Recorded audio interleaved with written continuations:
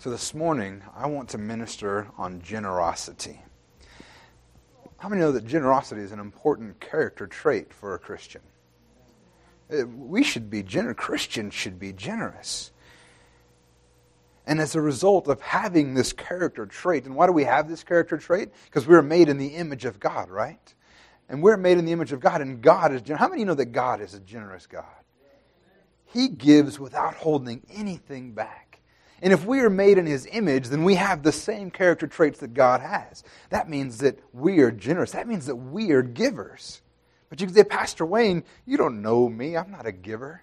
Oh no, if you're made in the image of God and you've accepted Jesus Christ as your Lord and Savior, you're a giver. You just don't know it yet. And just to get the quick thing out of the way, I'm not just talking about money this morning. I'm not just talking about tithes and offerings. But we need to be generous with every part of our life. We do need to be generous with money. How many know that we need to be generous with our money? We do. But we also need to be generous with our time. We need to be generous. Matter of fact, being generous with your time is probably harder than being generous with your money. Anybody can write a check, but to show up and do the work that God wants you to have, that's a little bit tougher. That requires a little bit more sacrifice. We need to be generous with our love. We need to be generous with our compassion. We need to be generous with our mercy. As Christians, we should be generous in every good thing that we have in our life. Because we are made in the image of God, and that's how God behaves.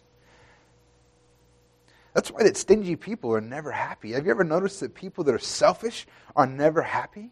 They're always looking for something to make them happy, but they can never figure it out. But then you see people that are incredibly poor that have more joy than you can imagine because they're generous. I mean, one of the greatest examples is that his mother Teresa, she gave everything. She lived in poverty, but she was full of joy. And it had nothing to do with her material possessions, but she had a generous heart because she recognized that that's who God is. And like I said, I want to get the money bit out of the way because that's obviously what's going to get talked about today. It's going to make everybody uncomfortable. Talking about money always does. And we'll get into that a little bit later. But the truth is that, did you guys know that Jesus talked about money more than He did anything else other than the kingdom of heaven? Jesus talked about money more than heaven. He talked about money more than hell. He talked about money more than love. The only thing He talked about more was the kingdom of heaven. So that tells me something.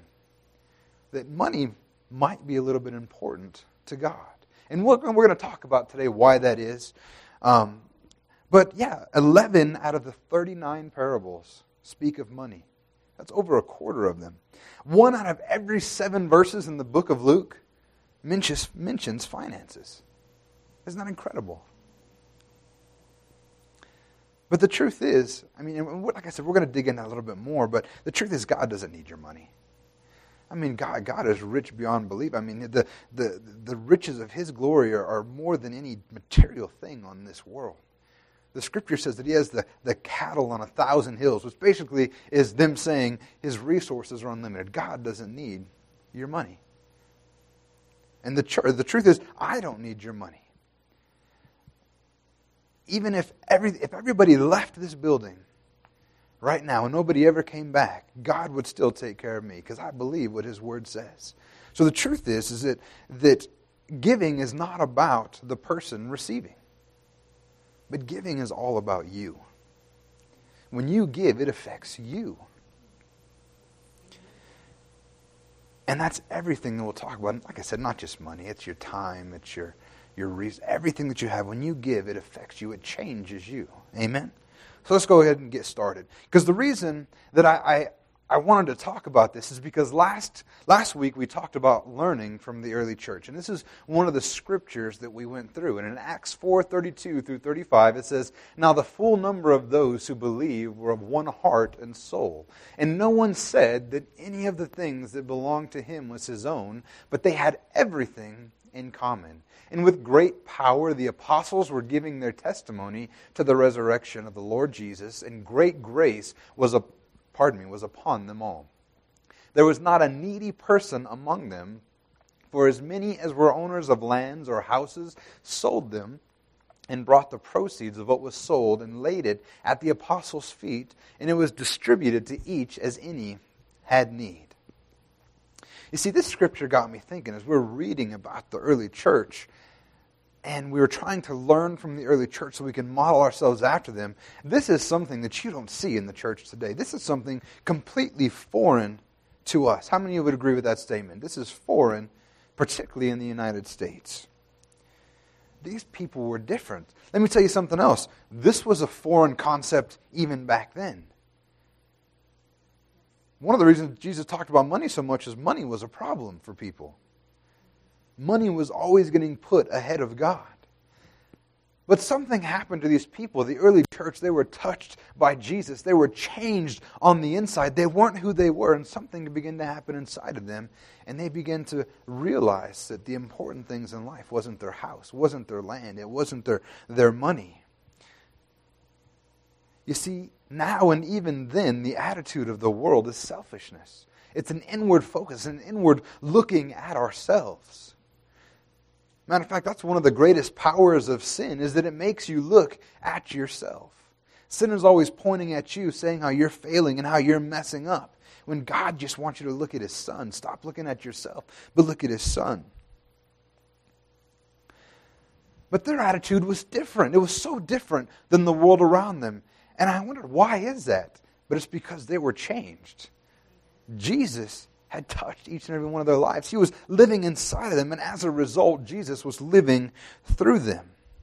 They were beginning to look like Jesus, like God, because God is generous. In John 3:16, everybody knows this verse, right? For God so loved the world that He gave His only Son, that whoever believes in Him will not perish but have everlasting life. Everybody knows that verse.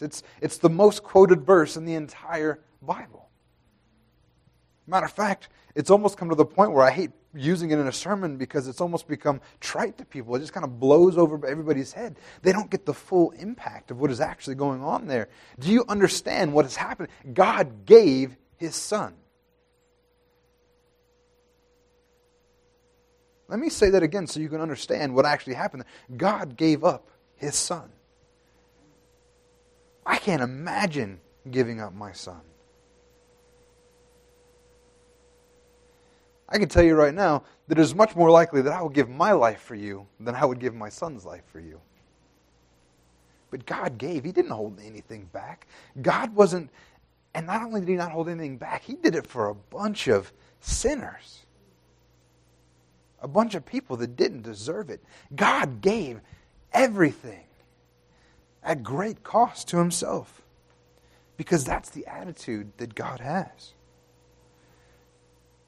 In 1 John 3:1 it says, see what kind of love the Father has given to us that we should be called children of God, and so we are. See what kind of love the Father has given to us.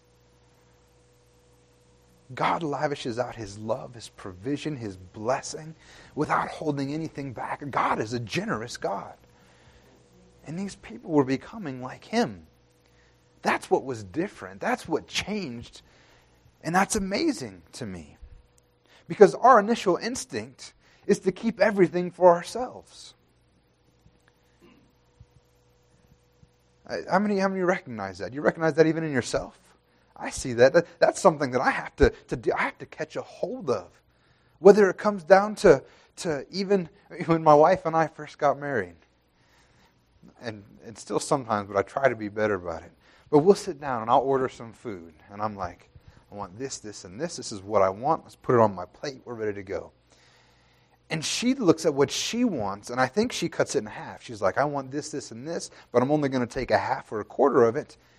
And then she starts trying to eat my food. She does. She eats my... I'm like, what are you... I ordered this. This is what I wanted. If I'd known you were going to eat some of it, I would have ordered extra.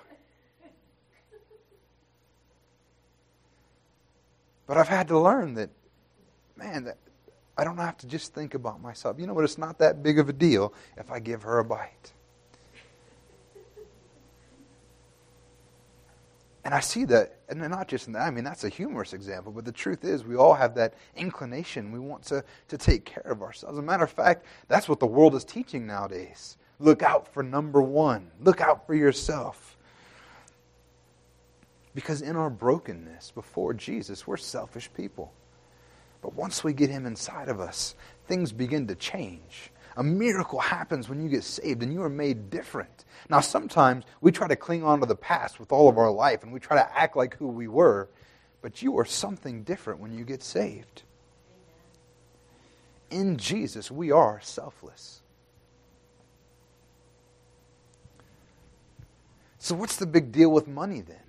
Why does Jesus talk about it so much? And why is giving so important to God? Well, in Matthew 6:24, it says, "No one can serve two masters, for either he will hate the one and love the other, or he will be devoted to the one and despise the other. You cannot serve God and money." So why is generosity so important to God? Does he need our money? If we don't give our tithe, if we don't be generous to people that are hurting on the street, is God going to somehow cease to exist? Is God going to somehow not be able to function in the capacity that he wants to function? No. God does not need our money. But what he does want is all of us. God wants you. And when you're devoted to money, you can't give yourself fully to God. The things that we are unwilling to give up are the things that have a complete control in our lives. You know, when you can't give something up, you begin to recognize the control that it has in your lives. I smoked for many years, and quitting smoking was one of the hardest things that I have ever done. Because it had a hold in my life. It had a grip on me. There was an addiction, there was all of those things. Because the things that you're unwilling to give up have control over your life. They dictate what you do. Cigarettes could make me spend hundreds of dollars a month on stuff that was killing me. It could make me have a bad attitude if I didn't get to have one when I wanted. It had a control over my life. And anything that we place in front of God has control over our lives. And anything that you put before God will ultimately disappoint you. God is the only one that'll never disappoint you. Wives, if you put your husband before God, ultimately your husband's going to disappoint you. When you begin to rely on him to do the things that only God can do in your life. Husbands, if you put your wife up before God, your wife is going to disappoint you. Not only that, not only will they disappoint you, but it's actually kind of unfair expecting your wife or your husband to fulfill the role that God was intended to fulfill in your life. You know, some people go to churches because a certain pastor is speaking, and when the pastor's not there, they don't want to go to church because they came to see the pastor instead of coming to see Jesus. And you know what? Ultimately, if their faith is placed in their pastor, not Jesus, they're going to be disappointed. If your job comes first, you're going to be disappointed. I know that firsthand. I used to work for Frito-Lay, delivering chips to all the stores. And I used to work 50, 60 hours a week because in my head, somehow I thought that making sure that I worked hard, doing all that first, that was how I was going to take care of my family. If I put the job first, then somehow in my head I was actually putting the family first because I was taking care of them. And I sure as heck wasn't putting God first. Couldn't make it to church because I worked every Sunday. And then I was too tired to go on Wednesday nights. And I began to slip farther and farther away from God. But when I was putting my job first, instead of it having the result that I thought it would, it actually was completely opposite. My family began to fall apart. My son was maybe a couple years old. We lived down in Sierra Vista, and I'd work 50, 60 hours a week. And I would come home, and my son, he would never come to me. He was a little baby, and he would never come to me. He always wanted mom. And I thought, well, that's just normal because, the kids always want their mama and not their dad. And then I ended up getting hurt. I hurt my arm, and I couldn't work for a week. And during that week, when my son saw me every day, he began to want to come to me. He began to want to interact with me. And I began to realize that I put my job first and I was destroying my relationship with my son, let alone my relationship with my wife. Anything that you put in front of God, anything that you put in front of somebody else shows that you love that thing more than the other person or the other thing. If you put anything in front of God, you're demonstrating your love for that thing over God. And the Scripture says that you cannot serve two masters, for either you will hate the one and love the other, or you will be devoted to the one and despise the other. That's the reason why people have so much time giving, is because if they're devoted to God, giving is easy. But if they're devoted to their money, it's hard to give it up. It has a control over you. If we don't want to be disappointed, we have to put God first in every area of our lives.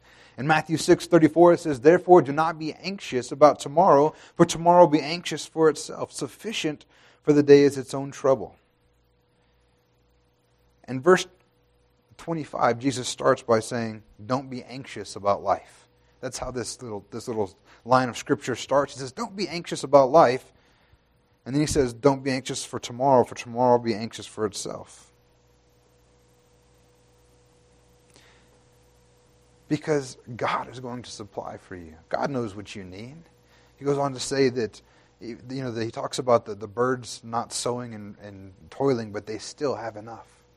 You have enough in God. If we put God first, as we continue on in 30, I believe it's in 35, it says that all things will be added to you if we're not anxious for them. All things will be added to you. If we put God first, the rest falls in line. And that's why this is important to God. Because when you put other stuff in the way, you actually limit your ability to have a relationship with God. You hurt your relationship with Him. Like I hurt my relationship with my wife and my son and my daughters. You hurt your relationship with God when you put other things in front of Him. In 1 Timothy 6:18 through 19, it says, "They are to do good, to be rich in good works, to be generous and ready to share, thus storing up treasure for themselves as a good foundation for the future, so they may take hold of that which is truly life." So if we know that serving money or serving ourselves is the wrong thing, how do we go about doing the right thing? Well, I believe that we need to teach the right thing if we want to start doing the right thing. Paul told Timothy to instruct people that they're to do good, to be rich in good works, to be generous and ready to share. I mean, that's good advice. And this is one area that's actually difficult as a pastor. Matter of fact, in the last 2.5 years that I've been preaching here, I think I've only really preached on finances twice, because I don't like to do it. Because it makes people feel uncomfortable. It's tough. Because the instant I started talking about this, most of us, that for even if you know me and you know how I feel about this, our first thought is to go, oh, he just wants our money. That's always the first thought. And why is this? And I think it's because we're so attached to our material things, particularly money, that when somebody is saying that we need to give up some of that, man, we just go into fight or flight mode. When you saw that I was going to be talking about being generous this morning, some of you just wanted to hit me or run out the door. We don't want to deal with this. And two, unfortunately, there's a stigma that the church just wants your money. And unfortunately, there's been instances where people have had their trust violated. They've been taken advantage of. And that's sad, because it's when people do that, they're in essence dragging God's name through the mud. And the church's name, the bride of Christ, they have dragged through the mud because they've done the wrong thing. But the truth is, giving has, like I said, nothing to do with me. In Philippians 4:15 through 17, this is Paul speaking to the Philippian church, and he says, "And you Philippians yourselves know that in the beginning of the gospel, when I left Macedonia, no church entered into partnership with me in giving and receiving, except you only. Even in Thessalonica, you sent me help for my needs once and again. Not that I seek the gift, but I seek the fruit that increases to your credit." See, the Philippian church, they were taking up offerings and they were supporting Paul. They were sending their money to make sure that he was doing well. And Paul said, you know what, you guys are doing a great thing, but it's not that I seek the gift itself, but it's for the credit to your account. Giving does something for the giver even more than it does for those who are receiving. And like Paul, when you give into the church, I thank you for it. And like Paul, I will utilize that faithfully for the needs of the church. And fortunately, we operate in such a way that we have a board that any major financial decisions have to be agreed on by the whole board. We want to do things the right way. We want to be able to be a place where people can feel comfortable giving. But more importantly, giving is about what it does inside of us. It's the credit to our account.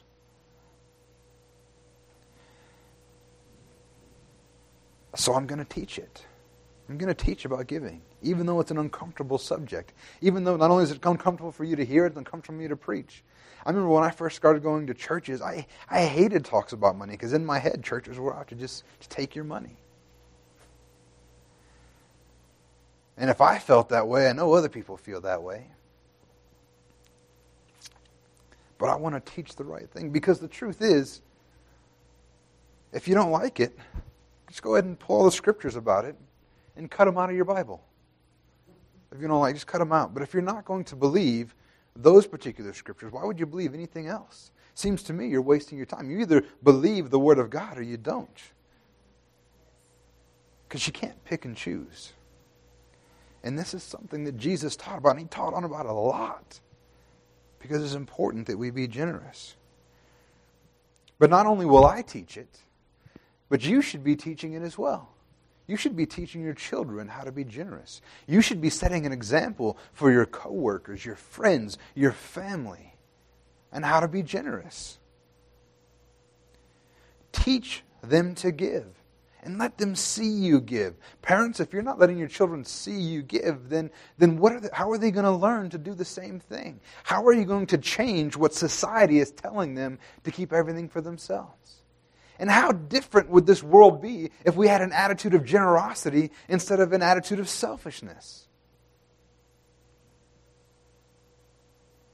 And like I said, it doesn't just mean your money. I mean, that's the easy thing to talk about, but be generous with your time. Be generous with your love, your compassion, and let other people see you being generous with it, not holding it back. Because that's the example set by Jesus for us. In Proverbs 11:24-25, it says, one gives freely, yet grows all the richer. Another withholds what he should give and only suffers want. Whoever brings blessing will be enriched, and one who waters will himself be watered. And in Proverbs 19:17 says, whoever is generous to the poor lends to the Lord, and he will repay him for his deed. Why does God teach us to be generous? Because it opens up an avenue for him to bless us.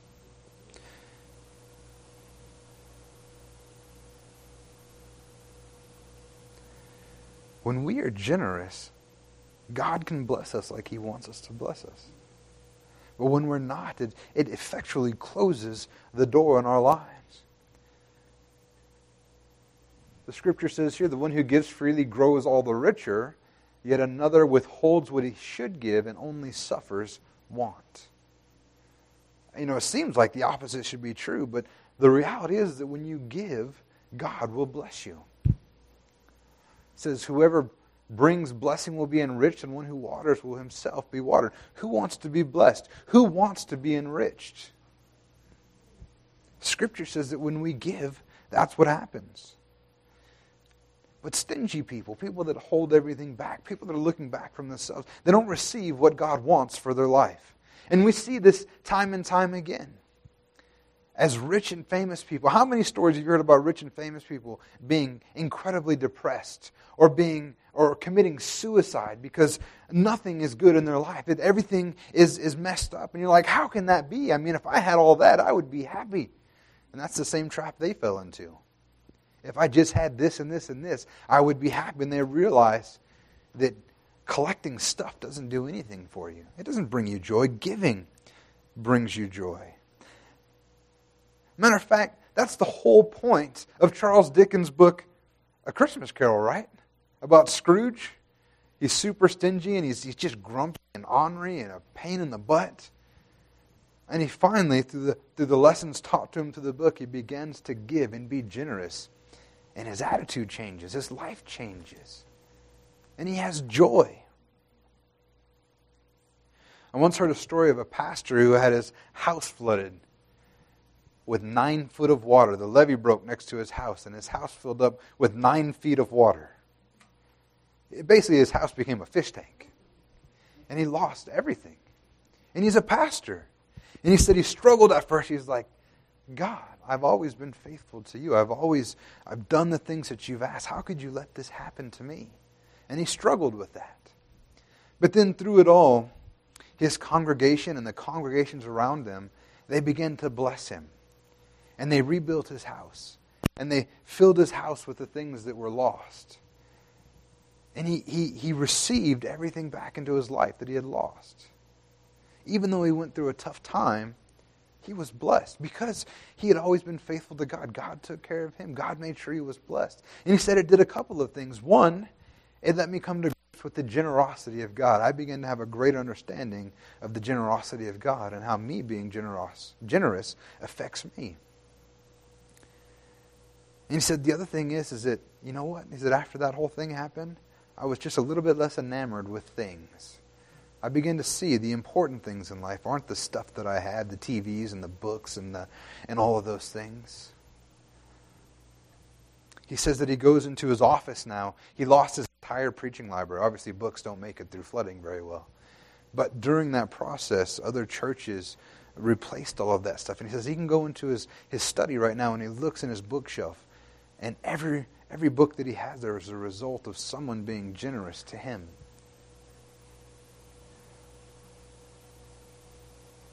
And he reminds him of this principle of sowing and reaping. You see, the truth is that if we will be generous, God will always make sure that we have what we need. God will never leave you without it. He's going to outgive you every time. Amen? Matter of fact, in Luke 6:38, it talks about the standard of measure for our giving and our generosity. It says, give and it will be given to you. Good measure, pressed down, shaken together, running over, will be put into your lap. For with the measure you use, it will be measured back to you. Not only will we be watered as we're watered, but how much is determined by how much that we give, how generous that we are. If you are a little generous, then you're going to receive a little bit back. But if you're greatly generous, much more will come back to you. It's by our standard of measure. So the question we can ask is, do I really believe this? You can say, Pastor Wayne, do you really believe this? I can tell you, yes, I've lived it out my entire life. I've given joyfully and faithfully to God for years.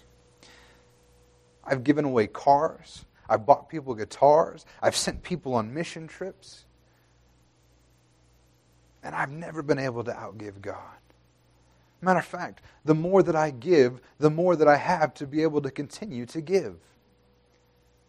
And it's a snowball effect when I'm able to give to somebody else. And then they're able to give to somebody else. And then they're able to give to somebody else. And then they give to somebody else. And you know what? It always comes back to me eventually. And I'm blessed. As you guys know, I'm bivocational, but I have a good job. I make decent money, which doesn't make any sense because I don't have a degree in what I do. I just have certificates, but God's taking care of me. My wife has a great job. We have plenty of finances that we are able to bless and give, and God just keeps bringing it back in. The truth is that if God can get it through you, He will get it to you.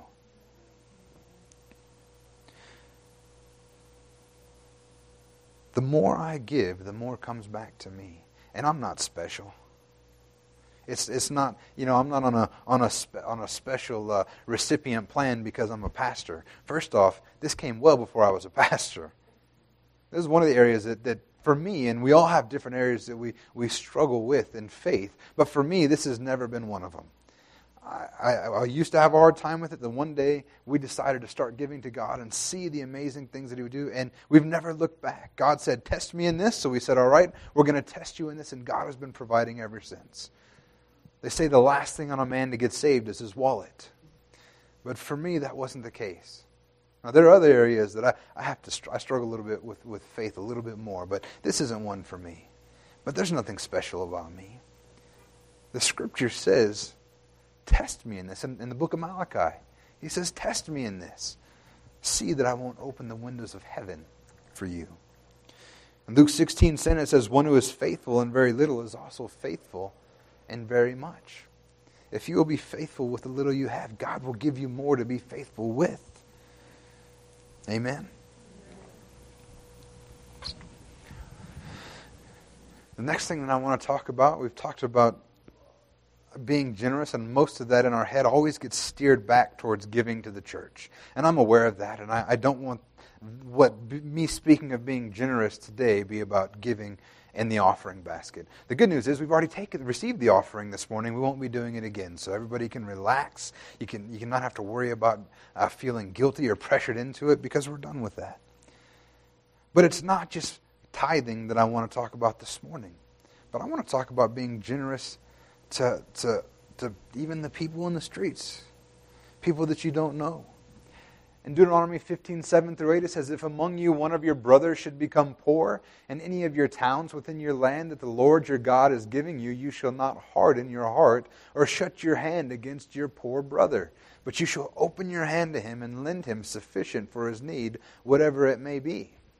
And then in 1 John 3:17 says, but if anyone has the world's goods and sees his brother in need, yet closes his heart against him, how does God's love abide in him? As Christians, we should desire to meet the needs of those around us. If you know someone that's hurting and in need and you have the means to help them, help them. Be generous. Let them see God's love expressed through you. Amen?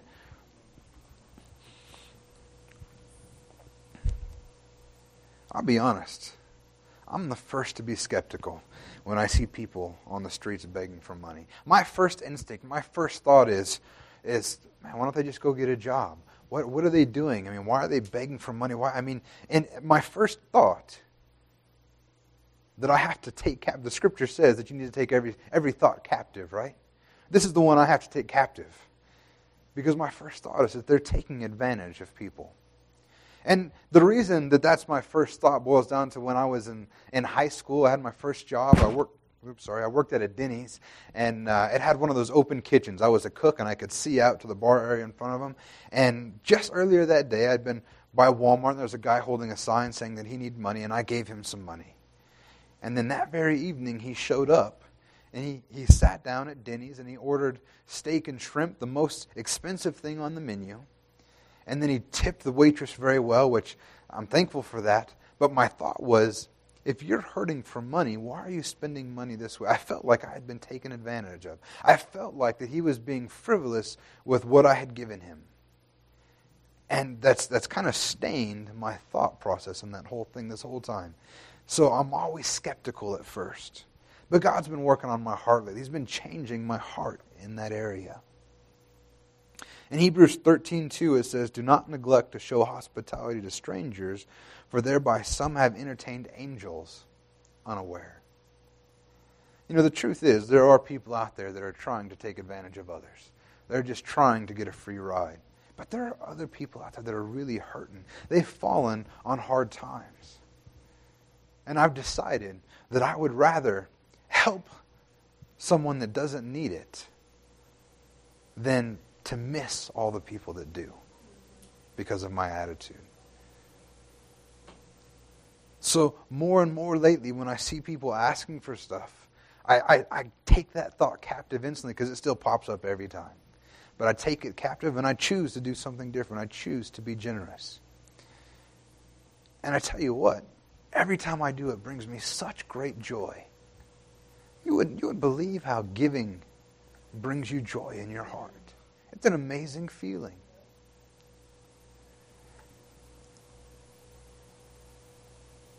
And the reality is it's God's love in us that causes us to be generous, to want to take care of those in need. The longer I've become a Christian, the more compassion I feel for people that are hurting. Now, we need to be wise about it. I mean, if there's a guy that smells like alcohol and he's asking for money in front of the liquor store, you probably don't want to give him cash. It's not going to be good for him. That's not showing him love. But maybe you can take him somewhere and get him something to eat. Buy his food instead of giving him money. Something that my wife does, usually she carries around a bucket of bags that have a bottle of water and some sort of snack and a granola bar or something, and she writes on the front, Jesus loves you. And when she sees people on the corners asking for stuff, she gives them that because they need water, they need food. But how can we be generous? How can we be a blessing to people? And the truth is, it should be tugging on your heart. John goes so far to say that if anyone has the world's goods and sees his brother in need, yet closes his heart against him, how does God's love abide in him? John is challenging the love of God inside of you if you're not being generous.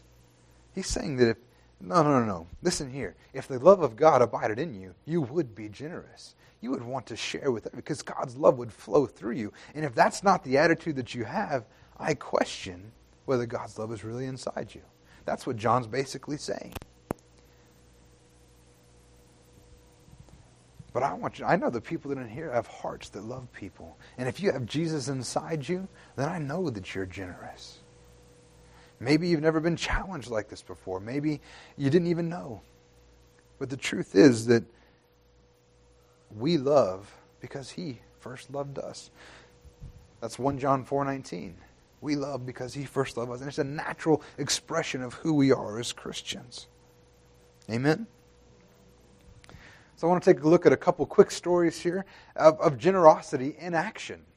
In Luke 10:30-35, this is Jesus telling a parable. He says, Jesus replied, a man was going down from Jerusalem to Jericho, and he fell among robbers, who stripped him and beat him and departed, leaving him half dead. Now by chance a priest was going down that road, and when he saw him, he passed by on the other side. So likewise a Levite, when he came to the place and saw him, passed by on the other side. But a Samaritan, as he journeyed, came to where he was, and when he saw him, he had compassion. And he went to him, and he bound up his wounds, pouring on oil and wine. Then he set him on his own animal, brought him to an inn, and took care of him. And the next day he took out 2 denarii and gave them to the innkeeper, saying, take care of him, and whatever more you spend, I will repay you when I come back. This is Jesus telling a story of generosity. Jesus is showing an example. And this is an incredible example because this is a Samaritan being generous to a Jew, having compassion on a Jew. And if you don't know about this relationship, the Jews and the Samaritans had a long time cultural hatred towards each other. If you were a Jew, you didn't like the Samaritans. If you were a Samaritan, you didn't like the Jews. This is kind of like the Hatfields and the McCoys. This is kind of like the Montagues and the Capulets. You know, this is a feud that was very difficult to overcome for these people. And what this started with was Jesus was talking to some of the Jewish people there, and they were saying, what is the greatest, or what do we need to do to inherit eternal life? And Jesus said, well, you need to love your God with all your heart, soul, and your mind. And you need to love your neighbor as you love yourself. And they thought they were being clever, and they're like, all right, Jesus, but well then who's my neighbor? Let's clear this out, what we're talking about. And Jesus basically gave them their worst nightmare as an example. He said, your enemy, the one that you hate, that's your neighbor. And he says that this Samaritan was a neighbor. He was generous. This is the example of what we should live our lives by. It doesn't. Shouldn't just be generous to our family members and our friends or the people we love. But we should be generous at every opportunity that we have. Be a blessing to those around us. Jesus taught us to be generous to all those who need it. Amen. Then in 2 Corinthians we're going to learn a little bit about the Macedonian church. In 2 Corinthians 8, 1 through 5, it says, "We want you to know, brothers, about the grace of God that has been given among the churches of Macedonia, for in a severe test of affliction, their abundance of joy and their extreme poverty has overflowed in a wealth of generosity on their part. For they gave according to their means, as I can testify, and beyond their means, of their own accord, begging us earnestly for the favor of taking part in the relief of the saints. And this is not as we expected, but they gave themselves first to the Lord, and then, by the will of God, to us." This is the Macedonian church giving an example to us of generosity. And we'll break it down real quick. First, he says that God has been given among the churches of Macedonia for in a severe test of affliction, their abundance of joy and their extreme poverty have overflowed of a wealth and generosity on their part. So one, we find out that they're making a sacrifice. This is a test of affliction for them. This is a big deal for the Macedonian church. Apparently, they're not very well off. They don't have a lot of stuff.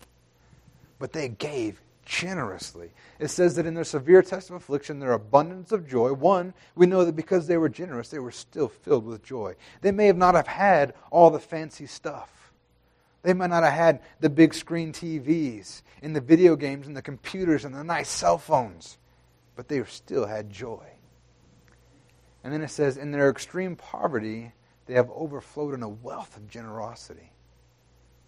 They gave even more than what could be expected of them. They gave beyond their means, as they gave according to their means and beyond their means.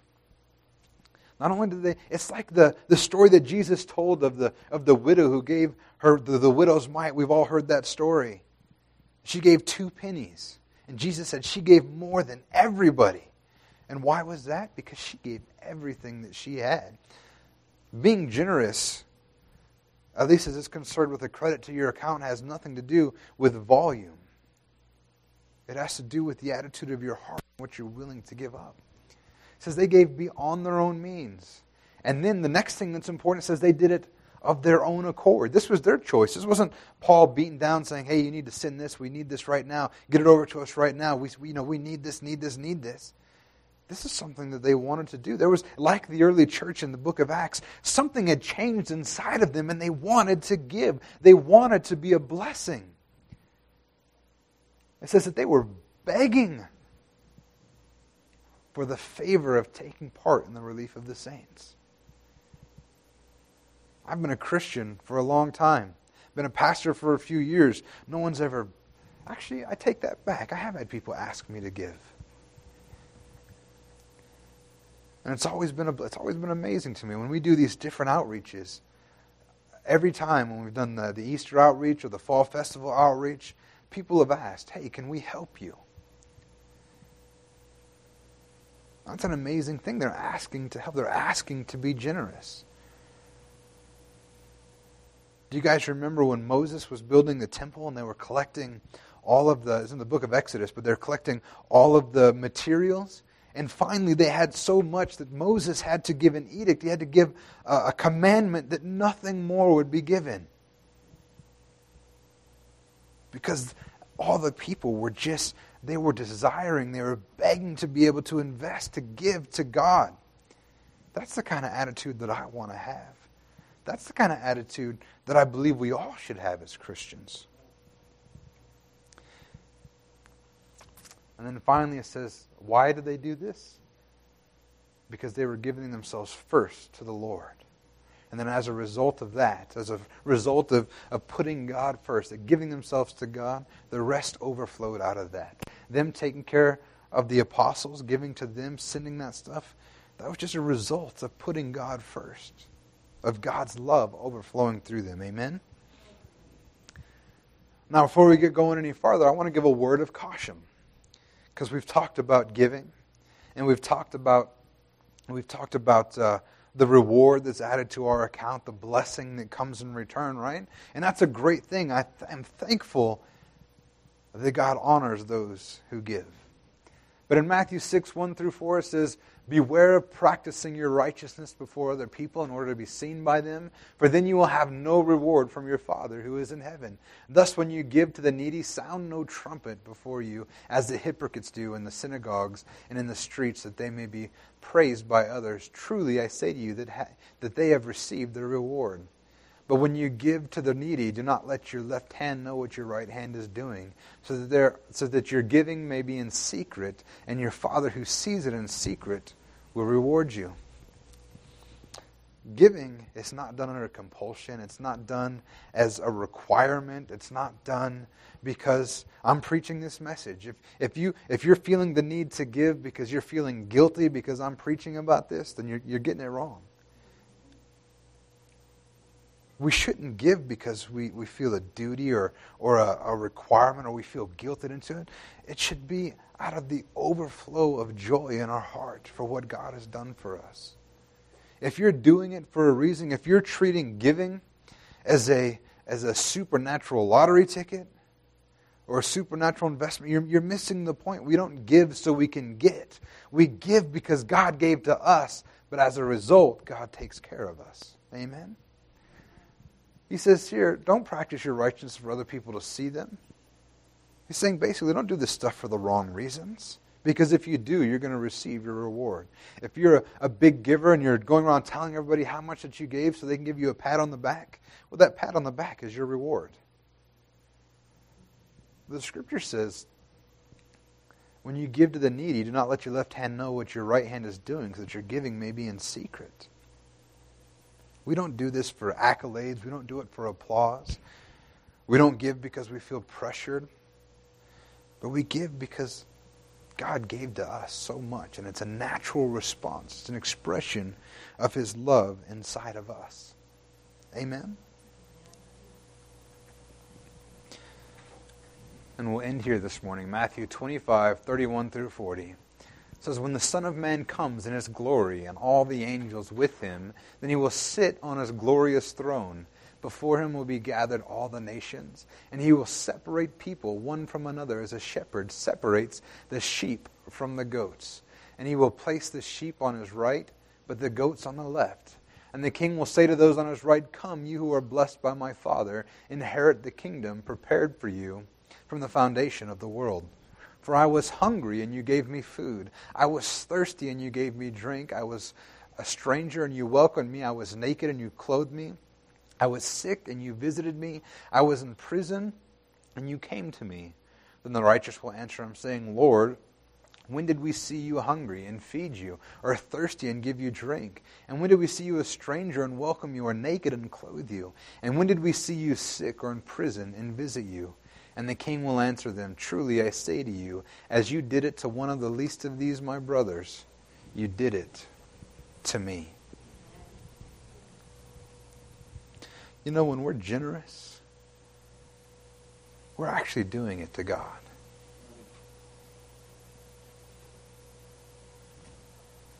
And God notices.